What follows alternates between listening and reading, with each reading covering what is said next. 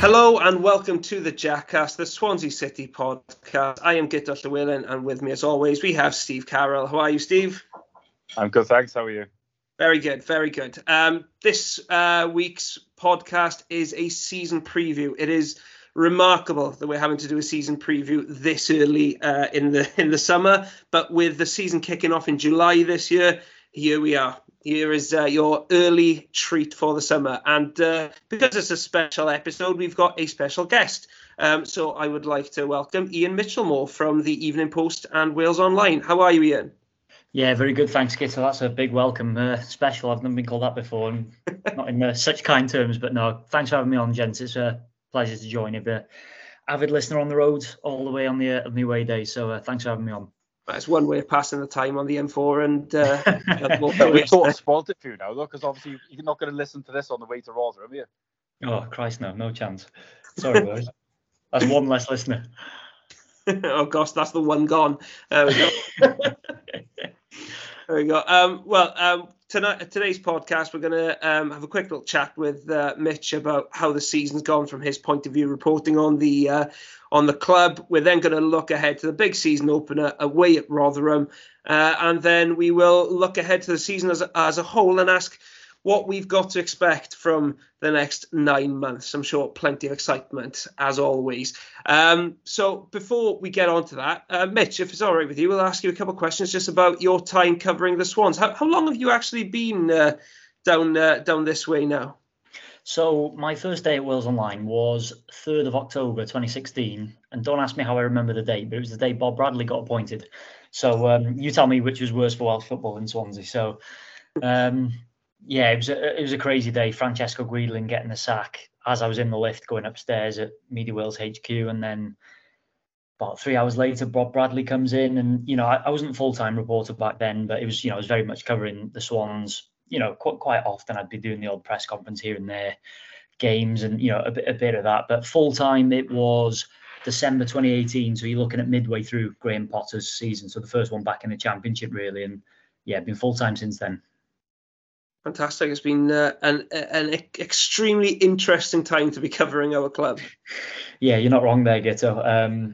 Like I say, I must admit, I don't know what you boys felt as fans, because the Premier League was a fantastic ride, but those last couple of years were tough, and that's pretty much when I came in. It was, some of the football under Paul Clement was dire to watch, and Carlos Carvalhal with his quotes. There was a bit of fun here and there, but on the whole, it was quite tough, wasn't it? Especially after the Rodgers, the Laudrup era, and even the good spells under Gary Monk and stuff as well. So to come in under Graham Potter, where there was a lot of excitement in some ways in what was a bad situation, you've seen players like DJ, Ollie McBurney, Connor Roberts, they were all getting a chance, and it was quite an exciting time. I must admit, I really enjoyed covering it, and as fans, I imagine you had days a bit like under Russell Martin, really, where there were some days that were horrible to watch and others that were brilliant. So I quite enjoyed it, and then yeah, obviously, sadly, he didn't stay as long as people hoped, but you can't begrudge him that, because he got a great opportunity with Brighton, and you see the great job he's done there now. He's a top-notch manager and a very nice guy as well. So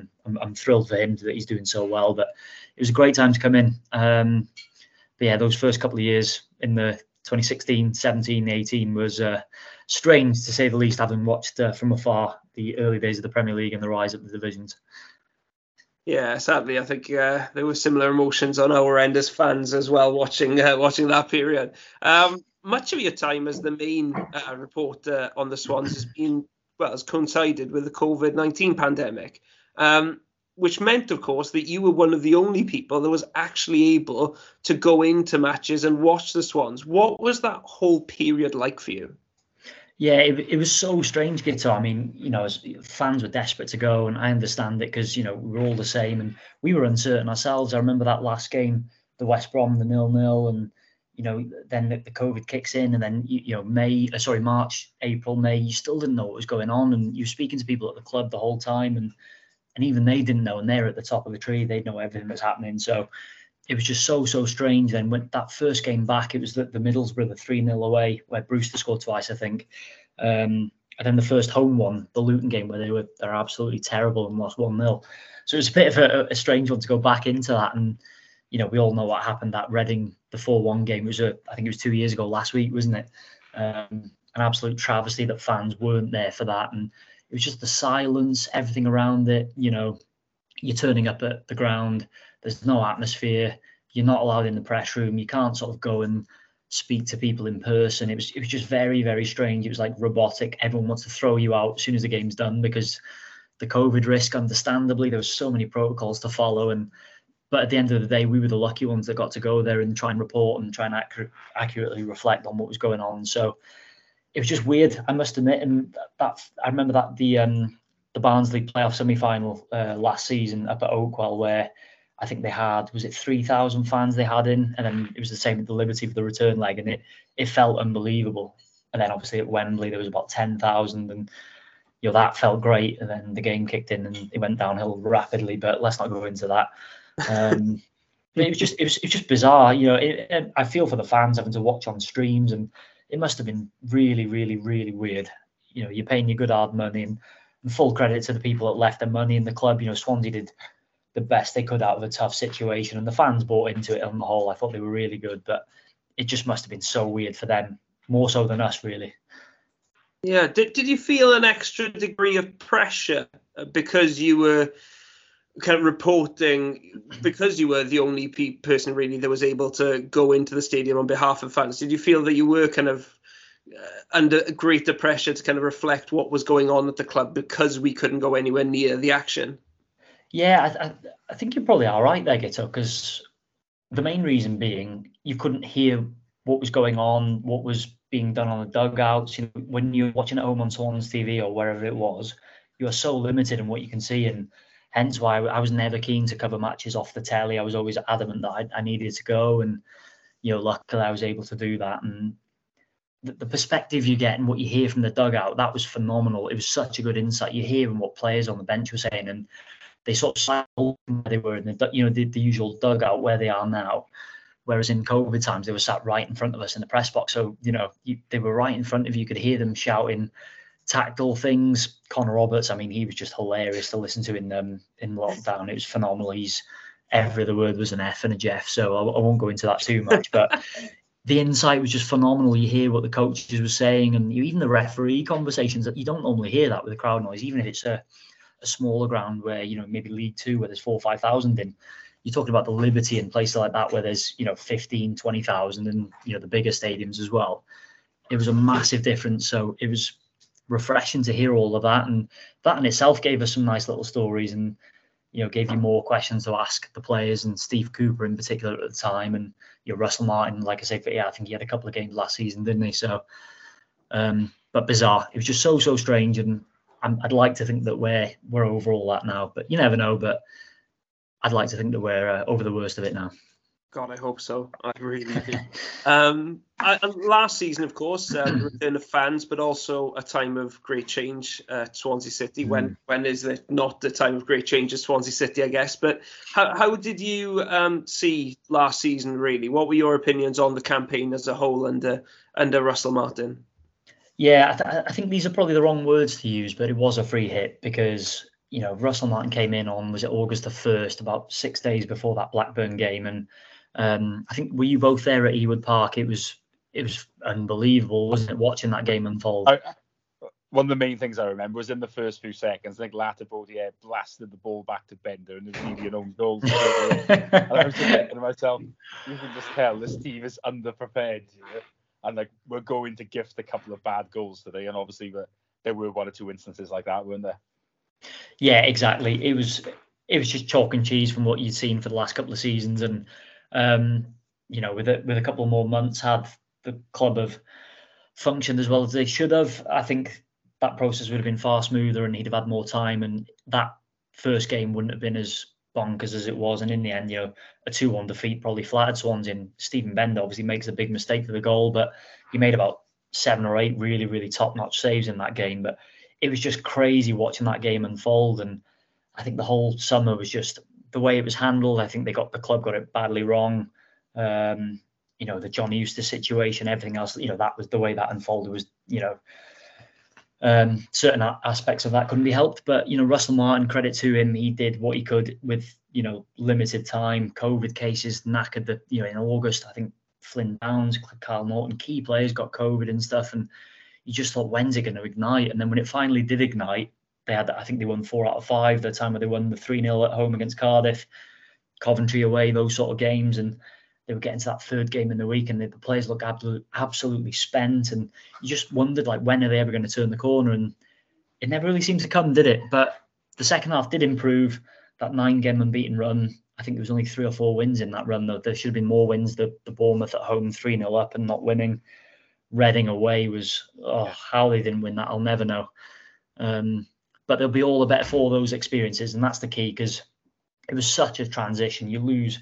Look at the players that went, Andre Ayew, Mark Gurhey, Freddie Woodman. These are top-notch players, and it was always going to be a big ask for them to come anywhere near that top 6 or even the top half. So on the whole, it was a transition. The players are better for it now, and hopefully they'll hit the ground running. What was it, 1 win in the first 8 last season? Whereas you look at this summer, with the fixtures the way they panned out, you'd like to think they'll get, far more than that this time around.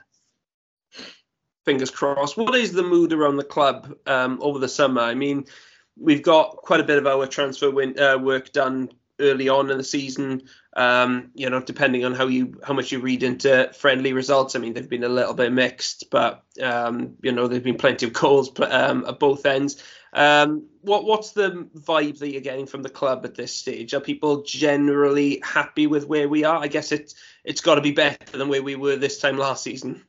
Yeah, nail on the head there, Guto. It's far better than it was a year ago. Bearing in mind, Russell Martin wasn't even in at this point last year, so that's how mad it was. The mood seems good. I think Russell Martin's played it down a lot in terms of targets and promotion, whatever way you want to look at it. And ironically, we were at Charlton on Saturday and we asked Russell Martin about it, and he just said, we take it game by game. I know it's a cliche, but I don't blame him for doing that. And then about 10 minutes later, we interviewed Jamie Patterson, and he said the aim's promotion. So let's be honest, that shows you what the aim is. If you've had a full season under this system, with the styles and the players that have come in, they're all suited to this style, and it should benefit the squad. But realistically, if you're in the Championship, your aim is top 6, isn't it? You look at Luton last year, Huddersfield, these sort of teams, even like your Middlesbroughs, QPRs, they were all in the mix. So that's got to be the aim. Swansea will be better than they were last year. I've got no doubt about that. Whether they can make that top 6, I don't know. It's $1 million question, but I get the sense that the vibe is good. The players feel in a better place physically. Fitness is better, and you're going into that Rotherham game feeling like they should go in there and win. Whereas at Blackburn, I didn't have a clue what to expect, and like say Steve alluded to it there, it was just heart in your mouth every 30 seconds. It was bonkers, but we know what to expect now, and fans have been patient. Credit to them, it's not been easy. So I think there's far more expectation, and the players are probably under a bit more pressure to deliver this year, and so are the coaches, especially Russell Martin. But I think they can deliver on it. That's my own opinion, but I think they're better placed. And in terms of transfers, I think we've seen on social media anyway, which is also always a bastion of wisdom, a few gripes recently, maybe increasing concern about the lack of right wing backs at the club. Are you getting any kind of steer on what the main aims are before the end of the window for the club, and kind of what the main objectives are from now on? Yeah, so if you're talking purely in terms of transfers, wing back is a glaring priority. I mean, you lose Hannes Wolf and Cyrus Christie, who were both starters last season. It leaves you with Joel Latabaudiere, Ryan Manning, who can play there, and then of course they brought in Matti Sorinola, who I'll give you this one. I'm sure you probably knew anyway, but they were trying to get him on a permanent, which unfortunately couldn't be done. But they've still done well to get him on a loan, I think. So that would have been a great bit of business, I feel, if they could have got him on a 3-year deal. But yeah, they clearly need more in that area. And the Nat Ogbeta situation's an odd one.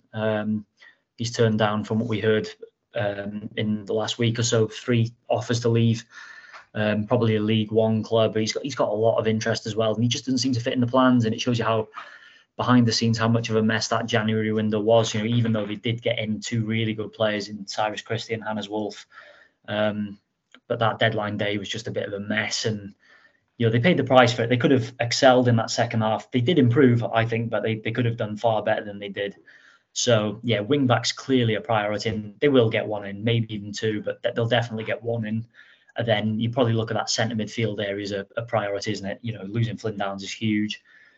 Bringing in Joe Allen, I mean, what a great bit of business I feel that is. 2-year deal, and you boys as watch him in his first spell. I don't know you on the hype train. Maybe do you feel I would never get past it, but it's always one of those bringing old players in. There's got a risk, but I just feel that's a phenomenal piece of business to bring him on a 2-year deal on a free transfer.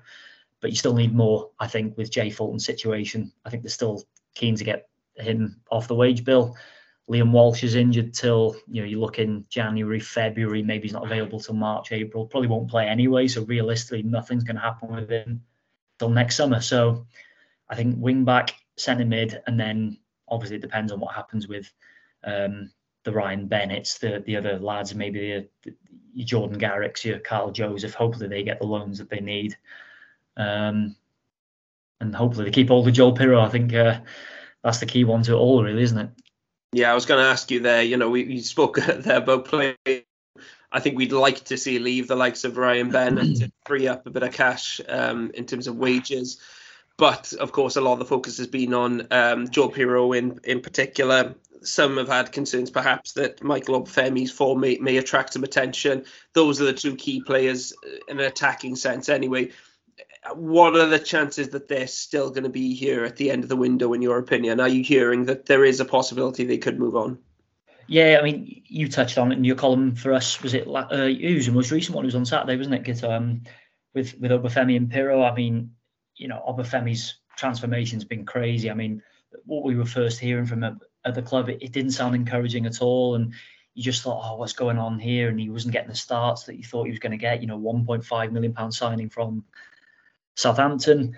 Credit to him, he's worked so hard, and he got that goal against, was it Blackburn, the second one after he scored that first one at Birmingham away, and he had a new lease of life. And moving Joel Pirro deeper was a masterstroke, and he carried on scoring goals as well, which was great.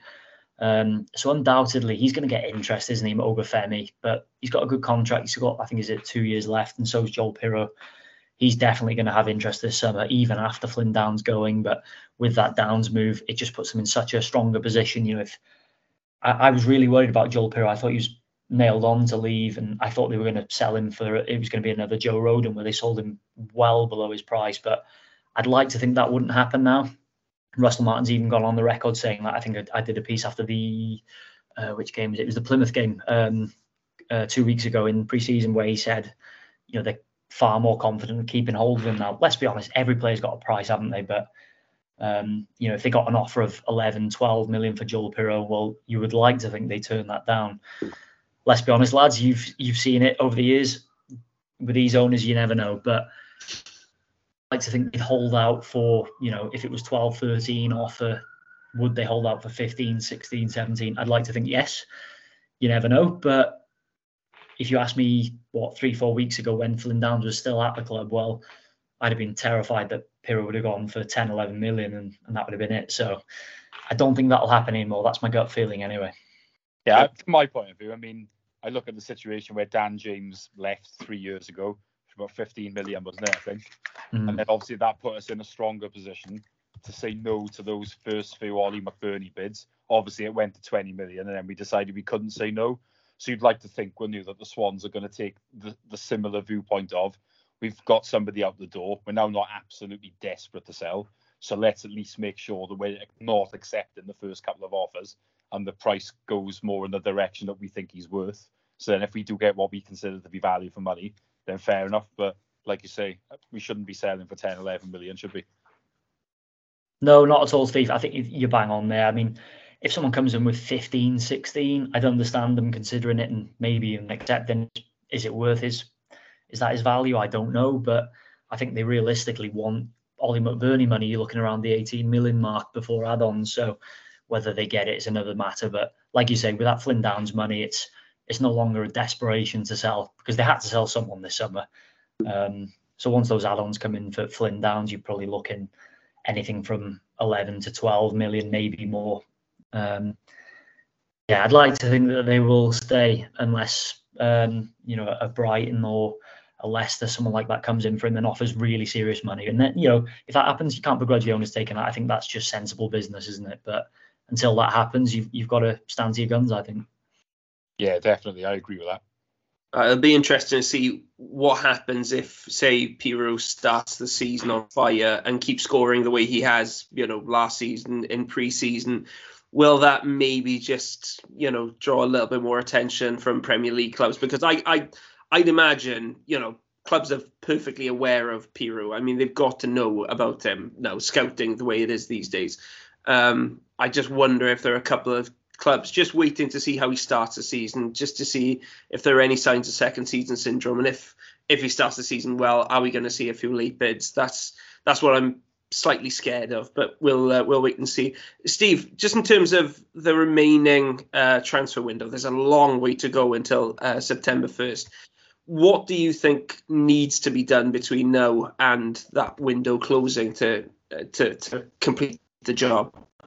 Well, the right wing back is obviously the priority. If I'm honest, I'm a bit frustrated by the club's stance of still one out, one in. Now, I do understand that to a point, but I think for a right wing back, there should be an exception because we really are crying out for one.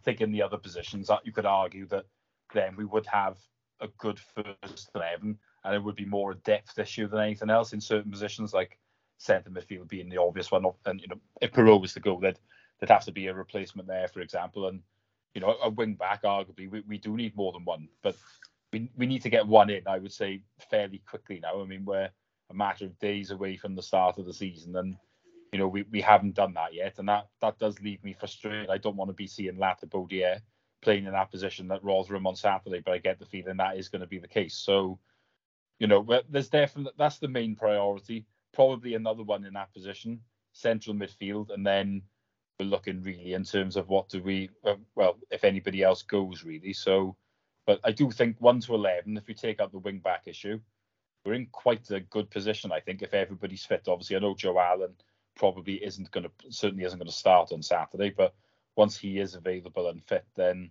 I think our 1 to 11 will be nearly anybody's game. Yeah, I'd agree with you there. I mean, looking at the options, obviously, like you said, Allen's coming back to fitness now. Cabango's, according to Russell Martin, going to be involved in some capacity against Rotherham, they hope, which is a massive boost, because I think we saw when he got his injuries, when he was injured towards the end of last season, I think we saw the impact not having him in the team had on our defensive capacity. Really, it turned into a real mess once he went out of the team. I mean, Mitch, it feels like we're very nearly approaching our full strength team as the season approaches. Just a couple of gaps left to fill. Yeah, pretty much. I think you boys nailed it. It's the wing back that's a big problem at the moment. I feel I do quite like Ryan Manning at left wing back, and if you put him there and you have Matti Soronola, because he played on the right all through pre-season. I think first half he played on the left on Saturday at Charlton, and then he swapped over in the second half. It was the other way around actually. So you can play on both sides. So it's not a case of bringing in a right wing back. It's just a case of bringing in a wing back if they're versatile. Like I think Cyrus Christie played on both sides last season as well, didn't he? So somebody like that who can do that job and is both, ambidextrous and play with both feet. I think you are, like you said, you are suddenly looking at a very, very good 11 with some really good backup options. Maybe the sort of 3 or 4 subs. You're looking at maybe a Ryan Manning, Olivier Ncham, Cam Congreve, who, by the way, what an assist on Saturday. I love that. But yeah, I think there's probably still 1 or 2 more that definitely needs coming to make it a really good squad. Because I think at the moment it's a good 12, 13, 14. It's not a good sort of 17, 18, is it? No, I think that's a fair assessment. Let's look ahead now to Rotherham. Saturday, our first game of the season. Weird that's taking place in July, but that's the way this season is going to pan out. Steve, you're going up to Rotherham for this match. I mean, they were promoted last season in second place. Only by a point. They got run very close by the MK Dons towards the end of the season, surprisingly so, because they had a very handsome lead at one point, but they just about got across the line. How do you feel about playing a promoted team on the first day of the season? Is it a good or a bad time to play a team that's kind of adapting to a new league? I don't think it's a bad fixture, to be honest. I mean, you can always say that when a team going into a higher division, they'll all be massively up for it. But I'm not sure if quite the buzz will be there for Rotherham in the way it would be for, I don't know, maybe for Sunderland, for example, because Rotherham effectively do a Norwich and a Fulham, don't they? They keep bouncing between the Championship and League One. So I don't think there'll be like that type of excitement there on Saturday. I mean, obviously I'm sure they'll be confident within reason. And if I'm being honest, I actually think they were quite unlucky to get relegated a couple of years ago. I remember they've seemed like one of the better sides that I'd seen. And I remember on the final day, watching the highlights, that they played really well at Cardiff and conceded at the end. And that obviously was what was the final nail in the coffin. But I don't think it's a bad fixture. I actually think the Swans' opening few games are quite reasonable, and there's a good chance of points on the board. And I'd like to think that Saturday definitely represents, a chance of a positive result. And I think it's a winnable game. Like you said there, Steve, the last 6 seasons, Rotherham have either been promoted or relegated. They've just been bouncing back and forth, which is a crazy record. Imagine being a Rotherham fan. I mean, you get promoted and that celebration, and then you just know, next season we're going to be probably coming down again. And I think that from what I gather is kind of the expectation again this season. I don't think they are anticipating a change to that. I think they'll be very, very happy if they can just stay up this season. Mitch, are you going along with Steve there? Do you think it's a good way to start the season away at a club like Rotherham? Yeah, I think it is. I think they're the early bookmakers' favourites to go down. So, I know you can never read too much into that, but you look at their squad on paper with the Championship experience they've got in there. There's not a lot in there. Dare I say, I was just glancing at the squad this afternoon when you asked me to come on. I think they've just signed Tom Eaves, who scored that in that horrible game up at Hull last season. Obviously, he's just gone back to Rotherham. Were you up there for that one? I think you were, Steve, the 2-0 at Hull. No, thank God. I was not there. A terrible record at Hull. I've been 3 times. The only goal I've seen was a consolation in the last minute. Yeah, it's Hull is not one I like to go to. I've looked at the fixtures this year, and in the last 3 games, we've got Hull away and Norwich away. So if we end up in mid-table, I can tell you right now, there's not a chance of you going to either of them. I don't blame you, mate. But no, Tom Eaves that day, he's he's just a physical, tall player, target man, and he's the kind of player on his day who could really have a lot of joy against Swansea's defence. And when I saw he'd gone to Rotherham, I thought, oh God, it was that sort of sinking feeling. But no, I've got to feel the same as Steve. I think it's a good fixture to have. If you can go there, play the way they want to play, Swans are going to dominate possession. I'd be surprised if they have less than 60-65% of the ball. It'd probably be closer to 70. You want to see them play on the front foot like they did at Charlton in the second half, create chances, and with Pirro, Obafemi, Patterson on song now as well, and Cham off the bench, so love his pace. There's goal scorers there, so you'd like to think they'll go up there, put on a show, and hopefully if they can start with a bang, it just lifts that confidence ahead of that home game against Blackburn, and suddenly the Jack Army come into that home game really sort of buzzing, and before you know it, you've got a bit of momentum. So I think it's a perfect kind of game. You don't really want to be playing a Burnley or a Norwich where you're underdogs, and you're going to be up against it with a team that are sort of well established and have got a lot of quality in there. On paper, Swansea are a better team than Rotherham. There's no disrespect to them, but like you said, there's a reason they've gone up and down for the last 6 years, which is a great stat, by the way, Guto. I expect nothing less from you, but I think it's a good way to start, I think. Yeah, I mean, you spoke there about Tom Eaves. I agree with you. I think that's a really good signing for a club like Rotherham. He is just a handful. I don't know how many goals he's going to score in a season. I don't think he's going to be prolific, but he will make life very difficult for your defenders. And he's a difficult one to handle. But they're in a weird situation, Rotherham, because they've come up from League One, but they've lost their 2 top scorers. So Michael Smith's gone to Sheffield Wednesday, and Freddie Ladapo, who was with them last time they were in the Championship and was, I think, pretty decent the last time we played them, actually, that 3-1 game up in the COVID season. He's gone to Ipswich as well. They've also lost Higwe, who was a big defender for them. So they've lost a couple of key players after winning promotion, which is a bit of a weird one, Steve, but I'll be honest, it just, again, feeds into the sense that actually this is a good time to play Rotherham, because, things just don't seem to be quite as you'd expect for a newly promoted team. I don't sense that they've got that same excitement that say a Sunderland would have, or maybe even a Wigan, who's another team that's gone up and down in the last few years.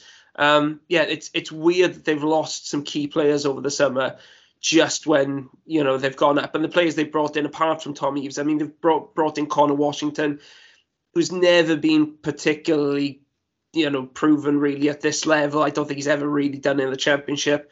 And wasn't, I had a decent season last year in League One, but statistically at least didn't set the world of light. They've brought Peter Kioso in from Luton, decent signing, but nothing on the face of it. You can make a decent argument that they've actually got weaker since winning promotion. Yeah, it looks like it, doesn't it? I mean, a striker leaving there to go to Sheffield Wednesday. Now, don't get me wrong. Sheffield Wednesday obviously are by far the bigger side, and it is very close to Rotherham, isn't it, geographically? I think there's only about 10 miles in it or something, if that. But at the end of the day, if a player's left Rotherham to go to Sheffield Wednesday when they're in the division lower, it's quite insulting, really, and it probably shows a lot about what that player maybe thinks about their long-term prospects. And, obviously financially there may have well been more money on the table as well. But yeah, it probably doesn't bode particularly well for Rotherham, does it, in that sense? Like I say, I think it is quite a good fixture to have on the opening day. I mean, you'd like to be at home, I think, ideally, but I think isn't it something like since 2005 we've only had 2 home games, I think, on the opening day. It's something crazy like that, and we're always away without fail, it seems, on the opening day, and that run has continued, isn't it? Yeah, I'm not this year. I'm not too bothered that we're away on the first day of the season because I've got a family wedding to go to on Saturday, so I'd have missed the game anyway. So at least it's an away game that I'm missing and not a home one. Mitch, going to put you slightly on the spot here because there is a slight elephant in the room with Rotherham. Earlier on the season, there was some talk online that we were being linked with Chidozie Ogbene, who's a very good wide player for Rotherham. Did really well last season. Has been playing for Ireland as well. Have you heard if there's anything in that at all, or if it's just internet talk? Yeah, let's be honest, he's definitely an option. I think the key thing was, I'm sure you saw his quotes when he was on Ireland duty. It was as much of a come and get me please you could ever see from a professional football. I think he was supposed to be out of contract in June. They triggered his extension, so he's got 12 more months, but realistically, he's looking higher than Rotherham. You've just addressed it there with the, you don't leave Rotherham to drop into League One to go to Sheffield Wednesday if you're not sort of entirely, you don't do that if you're backing Rotherham to be a success in the Championship, do you? So I think he knows he's above that level, and he's a good Championship player. He's got international experience, so he ticks a lot of boxes for Swansea, who are looking for a wing back. Last year of his deal, financially they can make it work, but yeah, it sounds like I think Rotherham are playing a bit hardball there. So whether he's the prime option now, I must admit I don't know, but is he an option? Yes, absolutely. So whether it'll happen, time will tell. But they've certainly had to draw a big list because they explored Cyrus Christie, Hannes Wolf. They were never realistic, but they were always options here and did well. Marcus Harness was another one, which I think they quickly realised is probably not the best option, but it was explored. Ogbene probably makes the most sense in terms of the entire package. Financially, you'd like to think you get him on a good deal, on a good contract. He's not the youngest, so that's another sort of maybe a downside, because I think the Russell Martin particularly wants young players that they can develop and sell them for big profits, like your Flynn Downs, Obafemis, Kabangos, Joel Pirros. But yeah, to answer your question, Guto, going around the houses there, but yeah, definitely an option. Whether it happens, I'm not too sure at this stage, but yeah, he's certainly been looked at. I'd love it if that happened. That would be a hell of a signing, I think. Would really suit this team. Right, let's get on to predictions. Rotherham have won their last 3 opening day fixtures, by the way. If you think that has any kind of bearing on this kind of fixture, I don't know. That's up to you. But Steve, do you think they're going to make it 4 opening day wins in a row? No, I know I'm not usually Mr. Optimistic, but I'm going to say 2-1 for the Swans. I think we're going to win. Mitch, are you matching Steve's optimism? I'm not matching it. I'm going one better, mate. I think it's going to be, I'm never going to say comfortable, but no, I fancy the Swans. I'll go 2-0. Wow. Do you know what? I'm going to go possibly one step. I'm going to say it's 3-1. I just feel possibly this is a good time to play Rotherham. Maybe they won't quite be ready for it. I hesitate to say that because it's never easy when you play against Rotherham. You know, Paul Wall's a good manager, gets the most out of his players, and whatever team they have available, they're going to be hard working. But I just hope we've got that kind of edge going into this game, and you know, with Obafemi and Pirou playing up front, they can score against absolutely anybody. So I'm hoping that they'll have their shooting boots on for this one as well, and we can get the season off to a good start. And with that in mind, let's look ahead to the season as a whole, and ask what can we expect, not just from the Swans, but from the rest of the division as well. I mean, Mitch, what do you think? You said there that, you know, Jamie Patterson said the aim is promotion. Do you think that's a realistic aim for the Swans this season? I definitely think it's an aim. I think I probably had more confidence in the teams of the last 2 seasons, well, the 2 seasons under Cooper, where you always felt, playoffs is possible. Whereas now I'm not entirely convinced that they're nailed on. That said, in my pre-season supplement, this was written about 2 weeks ago, so I actually said they finished 6th, and I thought they would have done a bit more business by now. Those 4 players they brought in, was it Sorinola, Nathan Wood, Harry Darling and Joe Allen, you know, I think that's really good business. But I thought they'd have had 1 or 2 more in by this sort of Rotherham game, and I think they've just been caught up with these exits, your Ryan Bennett's, your Jay Fultons, and then the fringe lads as well. So maybe I'd probably slip towards that sort of 8th, 9th bracket, maybe just outside the playoffs. I think they'll be in contention at stages this season, maybe for long periods as well. But that depth might just kill them. You know, if you lose 1 or 2 players in the season, it could be tough. So they're well placed. I think they're going to be far better than they were last season. And like you say, if they can go to Rotherham, get a win, Joe Allen then comes back in, Ben Cabango comes back in, bring in maybe 1 or 2 more, and suddenly it's looking like a really good squad. So you never know. I think they'll be in the mix. Whether they can get that top 6, it's going to be nip and tuck, I think. Steve, are you sensing that fans are generally optimistic going into the season? Do you think there is a feeling among fans that there could be good times ahead over the coming months? I think it's a tricky one. I think the truth is when it comes to predictions, isn't it? It's far easier to give them on maybe the 1st or the 2nd of September, isn't it? When you know exactly what you've got for the next few months at least. And obviously at that point you played a few games as well, so you can make judgments on that. So we're a little bit blind at the moment, aren't we? Because a lot could change still before the transfer window shuts. But I do think we're in a better position than we were last season. We've addressed some of our issues, not addressed all of them. I think some of the things we've done behind the scenes have been good as well. Obviously, we brought in a set piece coach, which I would say a very good move because that was a weakness last season. So I was pleased with that.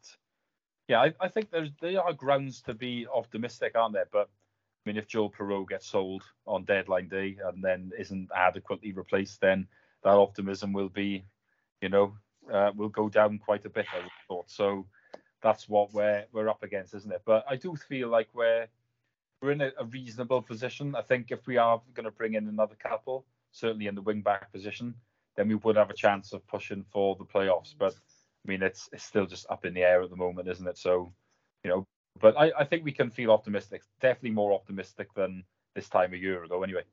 You're right there, actually. You would think that the eve of the big season kickoff then would be the perfect time to make a prediction, but because of the way the transfer window works, etc., you don't really know. But I was asked to do a prediction or kind of answer questions for 442 season preview. But they asked me it basically like a week or 2 after the end of the last season. So it was just like, how do you expect me to answer these questions? We hadn't bought anybody. We hadn't sold anybody. We didn't know what was going to happen. If you're buying that preview, sorry if I've written something. But I've literally bought it today. And I was going to say, they've asked me before. And I remember they asked me at the end of June, I think. And I'd given the prediction of like staying up comfortably in the Prem. But at this point, we just signed Tammy Abraham. We still have Lorente and Sigurdsson. And I'm thinking, well, there's definitely goals in this team. And then obviously, time the window had shut. Sigurdsson has been replaced by Sam Klukas and Lorente and Don. And you're thinking, oh, okay, we might be in trouble here, boys. And a slightly crockett Wilfred Boney as well. Wilfred Boney that was not quite what he was. that was such a bad window. It was absolutely appalling. But we're not looking back over that now. We're concentrating on the future and hopefully a brighter future than that we go on to have that season. So, Mitch, when you look across the league, who are the teams that stand out for you as potential promotion candidates? And I think over the past few seasons, there have always been like one or two teams that you say, oh, they'll definitely be among, the top 3 or 4 there. Do you sense that there's a team like that in this season's championship? Not compared to previous seasons. I must admit, Fulham were just far superior last year, and it was blindingly obvious they were going to be up there in the mix, and even Bournemouth to an extent as well. And you look at the way they strengthened through the season; they were always going to be tough to compete with. But this year, I don't think there is a nailed-on cert to be in the top 2. If I was going to pick someone, I'd probably go for Norwich purely because of the Teemu Pukki, the style, the way they are, and they've got a good squad there as well. So if I was going to pick someone to be up there, it would be them. But Burnley, a little bit of an unknown quantity under Vincent Kompany. Sold a lot of key players as well. You Ben Nees, Tarkovskis, they've been stalwarts there for a long time. So it's going to be tough. But if I look beyond those teams that came down, I think Sheffield United have got a great chance because they were great to watch under Paul Heckingbottom for long spells. And, as much as it was awful to watch from Swansea's perspective, when they played against Swans at Bramall Lane, the 4-0, Morgan Gibbs-White was excellent. And obviously he's gone back to Wolves. But as a squad, they look very good. He's coached them really well. So I think they're probably the ones that have been established in the Championship that I tip to maybe crack that sort of maybe top 2, but certainly top 6.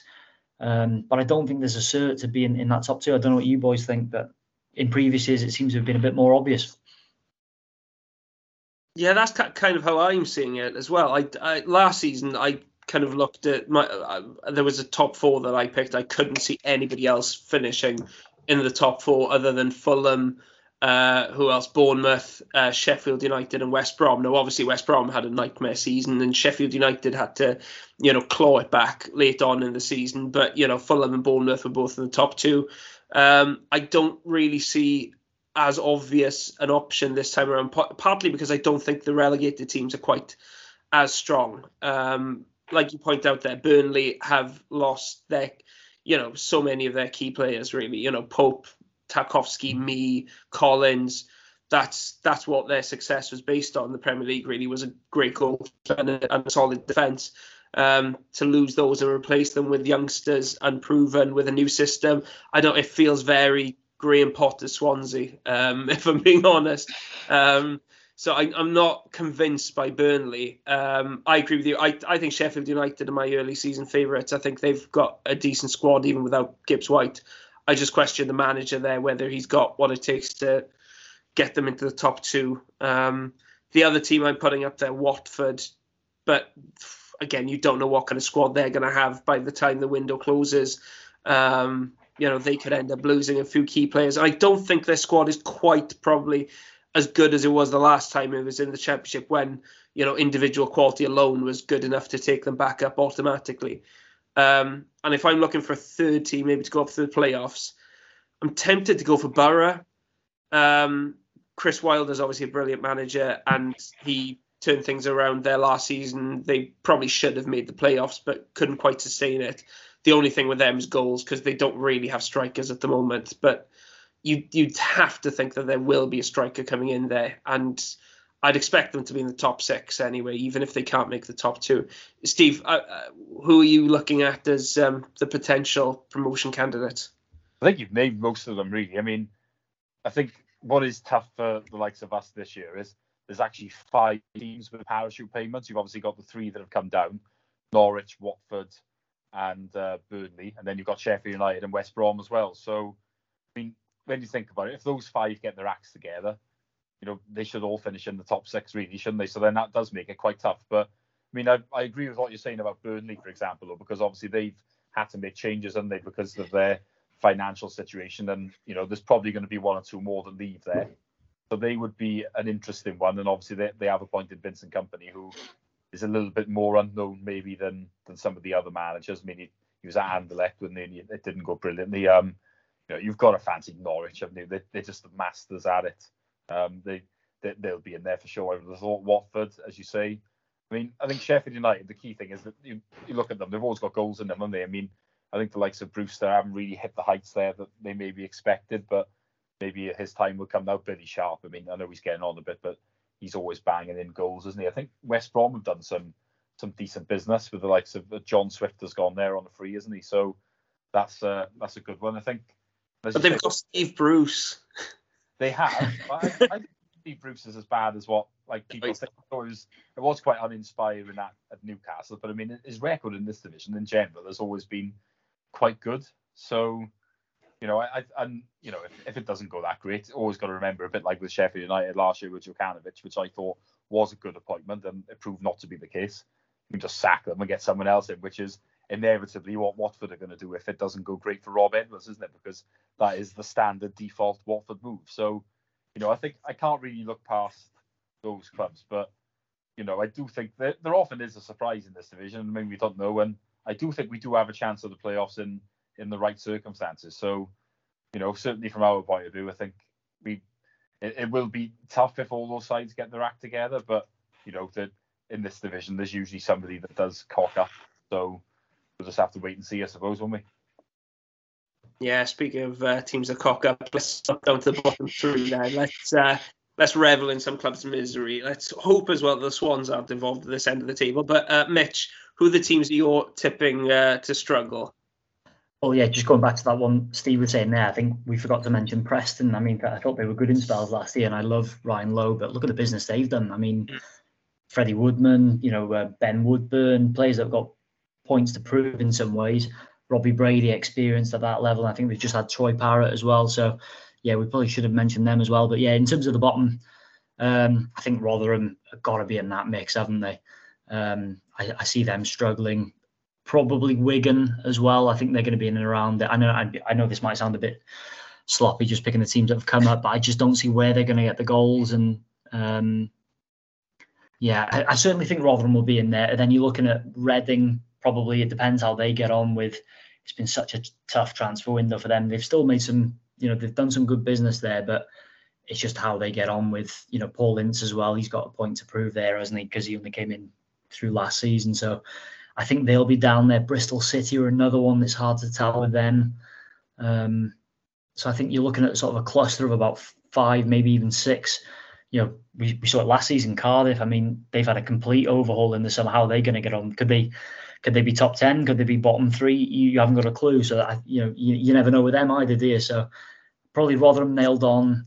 Wigan, I think they'll be in that mix. Reading will be around there, and Bristol City. But beyond that, Luton, could they do a Huddersfield? Could they go from top to bottom with a bit of a struggle? I don't think they will. I think Nathan Jones is savvy enough, but I think they massively overachieved last season. And you look at Barnsley, what they did in the year. They played Swansea in the playoffs as well, and they went from top 6 to relegation. So I think Luton have got enough about them to certainly avoid that. But you never know, do you? You never know. I think Wigan, Rotherham, third between Bristol City and Reading, maybe. But what you're saying is we should bet on Cardiff to go down. I didn't say that, Guto. Words in my mouth, mate. There's the headline: Wales Online journalist tips Cardiff for relegation. Nice. You crack on, mate. Steve, who are the ones you're looking at as relegation candidates? I think Rotherham and Wigan sort of have to be mentioned because just like Wigan literally are another one that bounce between the two divisions and they just can't seem to get a foothold when they come up. So, I think those two, you've got to really fancy them to be bottom 6, haven't you? I mean, Reading are an obvious one. They've got those financial issues, haven't they? They were poor last year. They probably, if Derby hadn't had that deduction, they would have been in a lot more trouble, I think, when they're not saying they would have gone down. But they've lost their entire midfield as well over the summer. They've lost Laurent, Rinomhota and Swift over the summer. That's a heck of a gap for them to fill. They just don't have the finances either. I know they've been linked with one or two of our players, for example, haven't they? But I mean, you'd be worried if you were Reading, I think. I mean, they could well go. I mean, I think Huddersfield might really struggle. They sold a couple. The manager's gone. I think the youth team coach has taken it. Like they're really going to strengthen much. I'd be worried if I was a Huddersfield fan.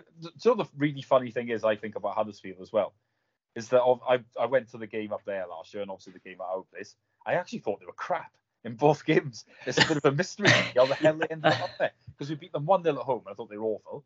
And I remember in the second half up there, in one of the coldest games I've ever been to, we were literally camped in their half. They couldn't get out.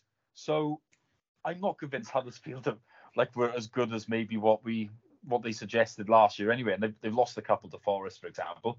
They could be a dark horse to go down. There are those teams like every season, isn't there? There's one team that just kind of finds a way of winning and getting into the top 6, and you're not quite sure how they've done it, because when you look at them play, you're thinking, how on earth are these there? Let's face it, us under Steve Cooper in the second season when we actually made it to Wembley, you could probably make the argument, especially based on the second half of that season, that we fitted that description. But I think Huddersfield just had a hell of a lot of set-piece goals as well.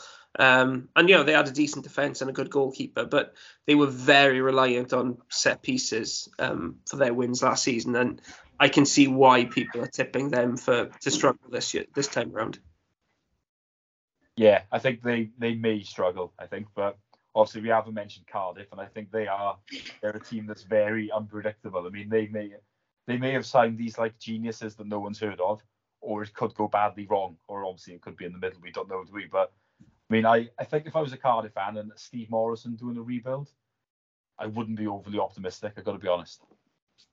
Well, I'm not going to pass judgment on Cardiff at this stage of the podcast, but for me, I think, you've named most of the teams, that I'd suggest could be dragged into it. Rotherham and Wigan are prime candidates, especially Rotherham. I think after the difficult summer they've had, Reading, I don't know. The thing is with Reading, they can be so bad, but they find a way of staying up somehow. And I think that might be the case this season. I'm not sure if Huddersfield quite bad enough to go down. Not quite bad enough, but I don't think I would take a heck of a collapse for them to actually go down. I'm not sure if that's going to happen. The team that I'm looking at most likely to join them is Birmingham, because they seem like an absolute basket case of a club at the moment. They are all over the shop off the field. And I don't think their squad is particularly great. How Eustace does there as manager, we'll have to wait and see. Obviously, clubs like us have tried to get him in the past as manager. But it's a difficult club to go into, and I'd worry if I was a Birmingham fan. I think this may be the season that they finally go down into League One, but we'll wait and see. Let's go back to discussing the Swans. Mitch, you've touched on it. Where do you think, if you were to put your head on the block now, where do you expect the Swans to finish this season? If I'm being brutally honest, I think they'll be just outside that playoff spot. And I know that's not what I didn't commit to that in print. I actually said top 6 because I genuinely thought they'd have had a couple more in by now. But that's the joy of writing a couple of weeks before deadlines. But I think they just might be short. 1 or 2 injuries here and there, it could hamper them. So unless they have a really good last month in the window, which I'm still confident, I still think they'll get in 2 or 3 more. And hopefully lose, the couple of fringe players that they need to. But it's a tough ask to get that top 6. Like you said, there's 5 that really should be in there with the parachute payments. Some of the other teams who've been in and around there, I don't expect Huddersfield or Luton to be back up there again. But your Middlesbroughs, your Prestons, they've done some good business. So I think I'd probably go for around the 8th or 9th mark, if I'm being brutally honest, Guto. Yeah, Steve, do you think we'll crack the top 6? Not quite as things stand. I think it's very similar to Mitch thinking about 8th. I think that's probably where we're at. We're just a little bit short, and it's the lack of depth, I think, that's going to cause us the real issue, because we're well covered in some positions, but then there's others where if the first choice player is out, then we really don't have great options, I don't think. So and I haven't mentioned it yet, but I'm the goalkeeper that's slightly concerned me a little bit as well. I think he can be good, but he does have a mistake in him. So yeah, I think we're slightly short, but that might change. I mean, like I said, I might be willing to give a different answer once the transfer window is shut and I've seen a few games. But obviously we are making these predictions before a ball is kicked, and I think as things stand, we're slightly short of the playoffs.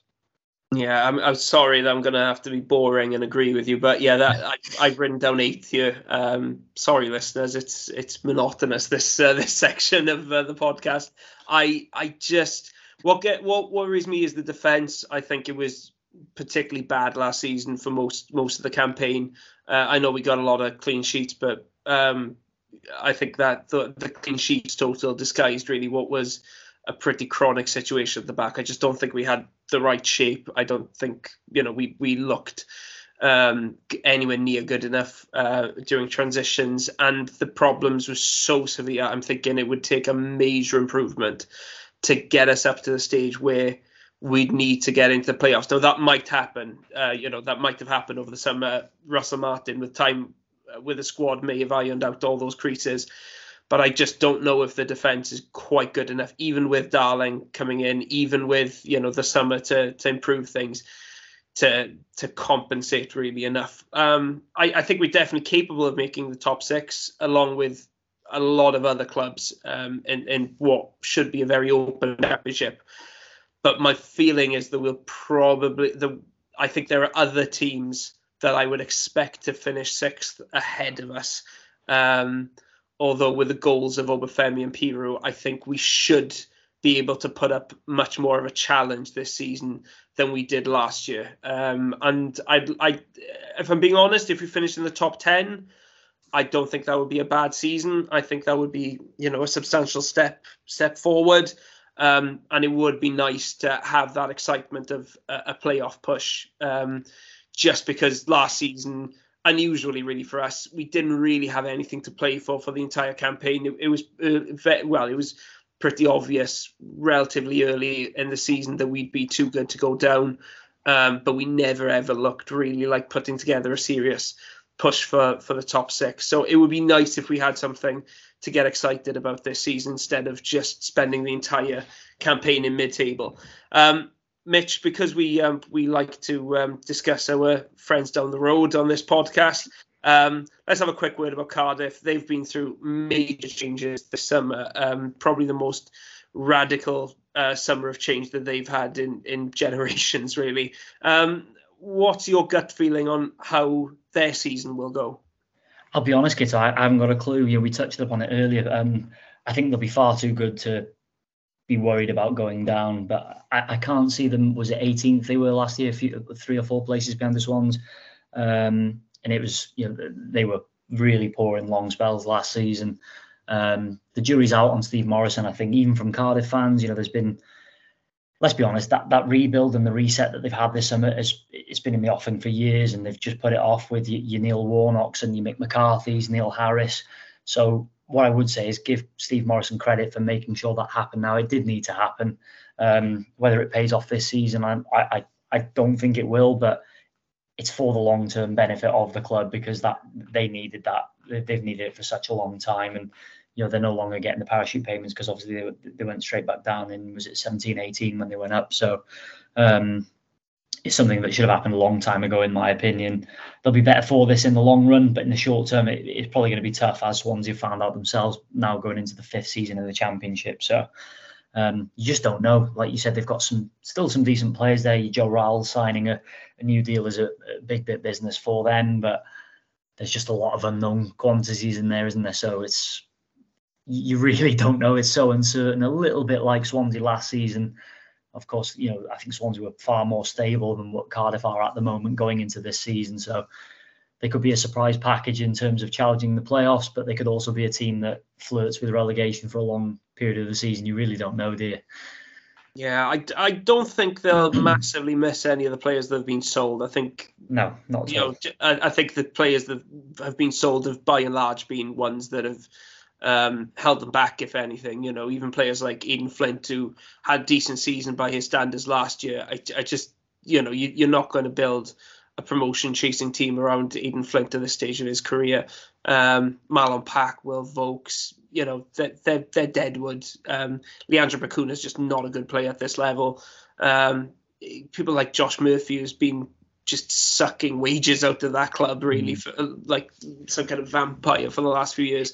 It's I don't think they'll miss any of the players that they've let go. But at the same time, I'm looking at the players they brought in, and there are a couple who you think Rinomhota is the one that you'd expect to fit in quite well in that midfield. I think he'll do well there. Romain Sawyers should be a good signing. I think at most Championship clubs he would be a good signing for them.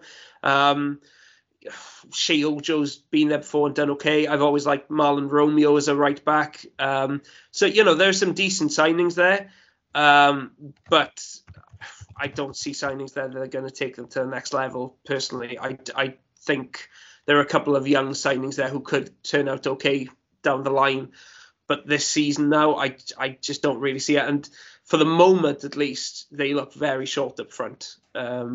I'm not really seeing where the goals are going to come from. So I don't think there'll be much difference between where they were last season and where they'll finish this season. I think they'll be bottom half. I'll go for around 15th, roughly where the Swans finished last season. Steve, where do you think? How do you think their season's going to go?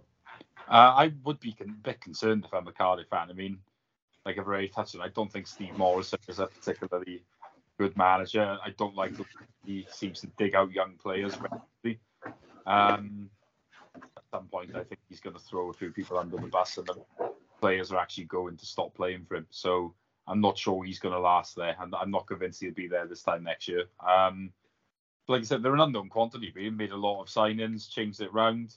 Obviously, I could be very wrong, and they might be the surprise package and do really well, but I don't think that will happen. I think, they'll be bottom half most likely, but I think they could end up in a relegation scrap. It wouldn't be a massive shock to me, because I really don't think they're a particularly good side, and like I said, the manager doesn't convince me either. So, I wouldn't be feeling a lot of optimism going into the season if I supported Cardiff.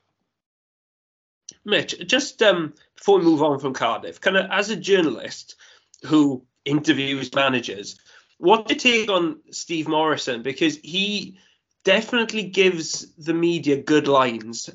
He's perfectly happy to slate his own players very openly. I mean, he must be a dream for a journalist. Yeah, I mean, I never really deal with him. I've done a couple of bits with him.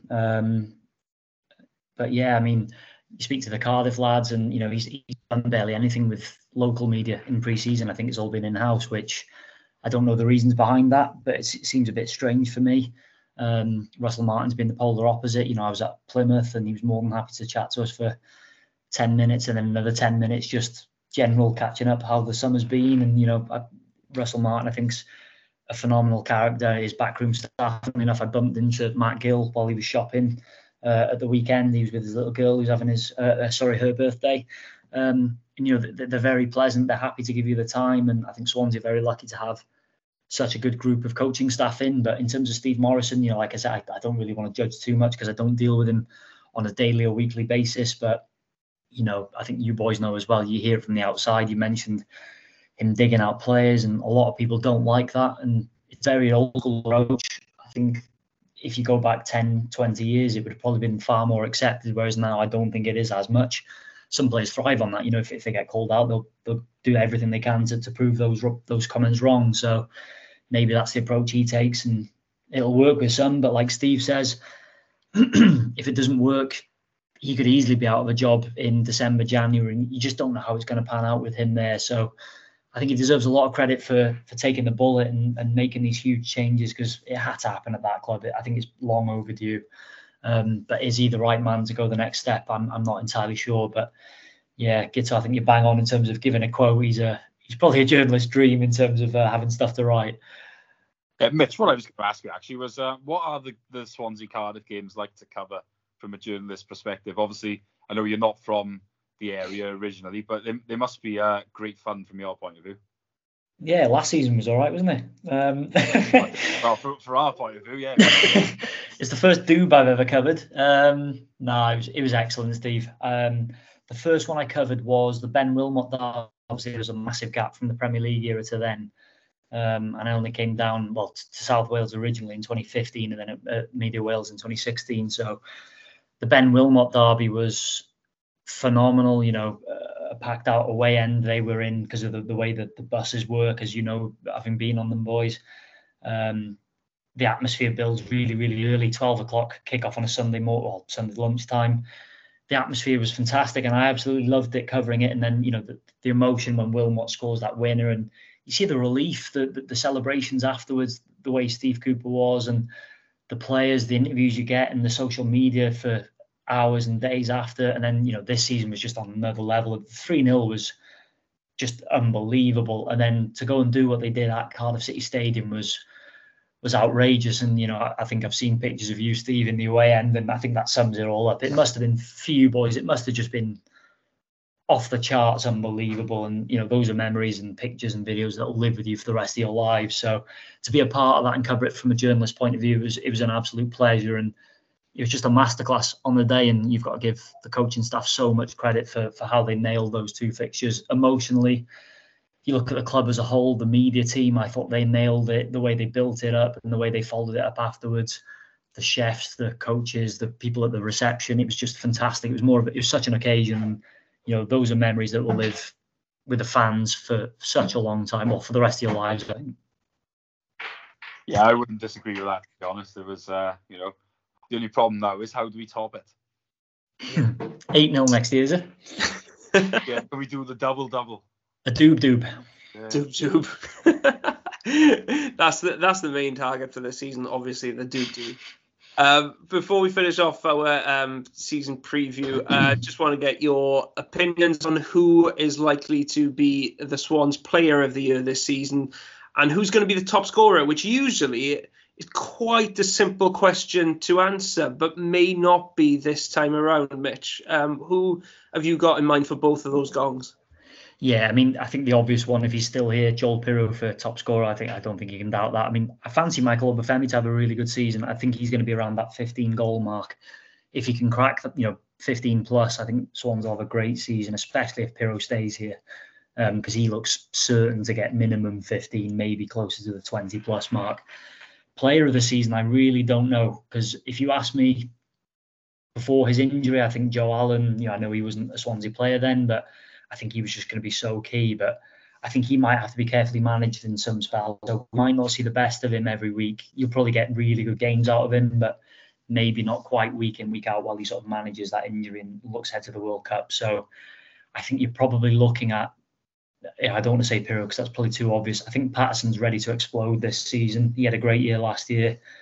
Chatting to him at Charlton on Saturday, he felt in a really good place. Harry Darling, okay, mistake aside on Saturday, that's the way you'd rather that happen in pre-season.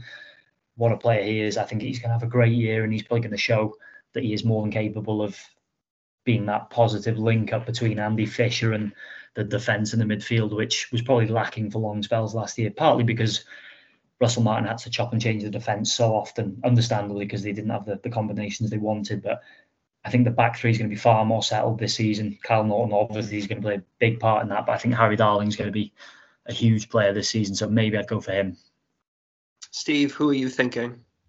I think this is quite a tough one, actually. I think it could be Obafemi. I think, obviously, he was brilliant in the second half of last season. If he can produce that over a full season, then it could well be him, couldn't it? The truth is, we know Pirro could go in terms of top scorer, so that automatically makes me think that Obafemi might be the more likely one to be the top scorer. But I honestly think he could be the top scorer and be the player of the year. I think he's certainly got the potential for it. You look at the other players. Patterson would be an obvious candidate.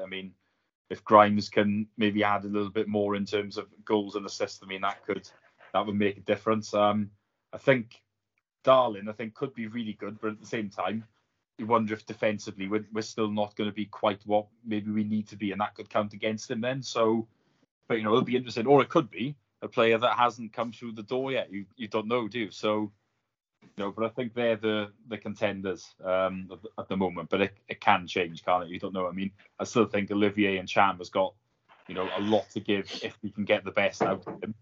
I'd like to think that he'd be better again this year. If he was to take the division by storm, it could be him. But unfortunately, I don't think we're going to quite get that from him. But I'd like to think that it's in there somewhere. What I would give to see Olivier and Cham have that kind of season, honestly, because when he plays well, man, is he a beautiful player to watch. Like, even when he came on against Charlton the weekend, like that cross-field pass in the build-up to Manning's goal, you're just thinking, That's beautiful. I mean, everything he does is elegant when he's, when he's fit and when he's firing. But obviously, we know that inconsistencies to his game are an issue. And unfortunately, I don't see him turning into that player. But for me, I would actually back Obafemi to tip Joel Peru to the top scorers title. I think he's probably going to be the out-and-out striker in the team. And just the way he was playing at the end of last season, the boost that he's had from playing for Ireland and that get the performance that he had against Scotland, I just got a feeling about Obafemi that this could be a big season for him. I'd love to see him carry on developing the way he has since Christmas. And if I was to back anybody to get the Player of the Season award, I would optimistically say that Piru is going to stay here for the entire season and that he's going to have another amazing campaign like he did last year, and that he's going to have a major contribution not just in goals but in the build-up play as well. And if the two of those can really click this season the way they did towards the end of last season, I think there's a real potential for us to be a fantastic team to watch, a very exciting team to watch. And their goals, we're going to need those goals probably to get us near the top six. So I'd love it to be the case that they keep on developing the way they did, and give us something to hope for. Before we finish this podcast, Mitch, just want to go away from the Swans for a second and discuss another team that's very, very close to our hearts, the Welsh national team. What's it been like covering them over the last year or two? Because between the Euros, the 2020 Euros, which were obviously delayed a year but for COVID, again, a lot of games there were played behind closed doors. And then in this qualifying campaign, we've managed to finally get ourselves across the line and qualify for the World Cup, culminating with that game against Ukraine. What's it been like following their exploits over recent years? Oh, Guto, what a pleasure. I mean, it's been phenomenal. If I wasn't there as a journo, I'd be there as a fan. So, the three of us have all been there through the doldrums, some tough games, horrible performances, players pulling out here, there and everywhere. And, Euro 2016, I don't think we ever thought that was going to be topped. And then, another Euros 4 years later, or 5 years with the postponement, and then a World Cup. I mean, it's unbelievable. So, incredibly fortunate to be covering them at all, but in this period, even more so. So that Ukraine game was special. It was a tough watch because I thought Ukraine acquitted themselves incredibly well, and they were phenomenal in the semi-final at Scotland as well. So did a very good job to get through that one. And you look at the group, I think it's I wouldn't say a favourable group, but it's one that Wales can certainly feel confident of getting out of if they can get a good result in that first game against the USA, and then Iran, bit of an unknown quantity. So, if you get a good result in that first match, then you'd like to think they'll be in a good position to get through the group. And let's not go into England. I don't think any of us want to look too far ahead on that one. But it's just been a pleasure. Last month was incredible, covering 4 Nations League matches as well, and the trips you get to do. I know, Steve, you went out there as well, didn't you, last month? And they're just memories that stay with you. And even, it's almost like especially when you're a fan, and even I suppose as a journo, when you're just working, the results kind of don't matter. It makes it far more enjoyable if Wales get the results you want. But the trips, the memories, the people you meet and chat to when you go abroad, it's just an absolute joy. I'm very lucky to be able to do it. And in this of all eras, with 2016 onwards, it's been pretty special, hasn't it, lads? Absolutely. And have you won the Wales online lottery to go out to Qatar? I think so. Still waiting on certain bits to be resolved, but I've been told hopefully we can be there. So still waiting on that to be all confirmed. So I'm not going to count my chickens until it's done. Oh, fantastic. And how do you expect that World Cup to go for Wales? It's an unusual one because of the time of year, the location, etc. And the fact that we are in the World Cup to begin with, in fairness. Do you think, it's a matter of we qualified and that's the most important thing, or do you think they'll be disappointed if we don't get out to the group stage? I actually think it's a bit of both, Guto. I don't know what you two feel, but like I say, first one since 58. I mean, getting there is just astonishing. But when you look at that group, you think, are USA better than Wales? Are Iran better than Wales? Okay, England obviously better. They've got far bigger talent pool. And, if we get a draw out of that game, I think any Wales fan would bite your hand off. But you would like to think we could get 4 points, maybe even 6 out of that first 2 games and have a good chance of getting through. So I'm sort of torn between that bracket of enjoy the ride and also we've been to back-to-back Euros. We should be competing now. So realistically, I think if we get through and lose last 16, I think that's about where we should be aiming for, and it's probably about on par, especially if we played the Netherlands in the last 16. Going out in the groups would be disappointing, but heck, we'd be in the World Cup, so bit of both really, Guto. Oh, Joe, the World Cup's too far away for me to get too excited about it. I need to keep my feet on the floor. We'll have to wait for the Swans to get us excited before that. But thank you very much, Mitch, for joining us. Thanks to Steve, as always, and thank you for listening to us. Hopefully we've got you in the mood for the season, and hopefully the Swans will keep those moods high with a win against Rotherham on Saturday. Hopefully we'll be back next week to review the game. But until then, thank you very much for listening.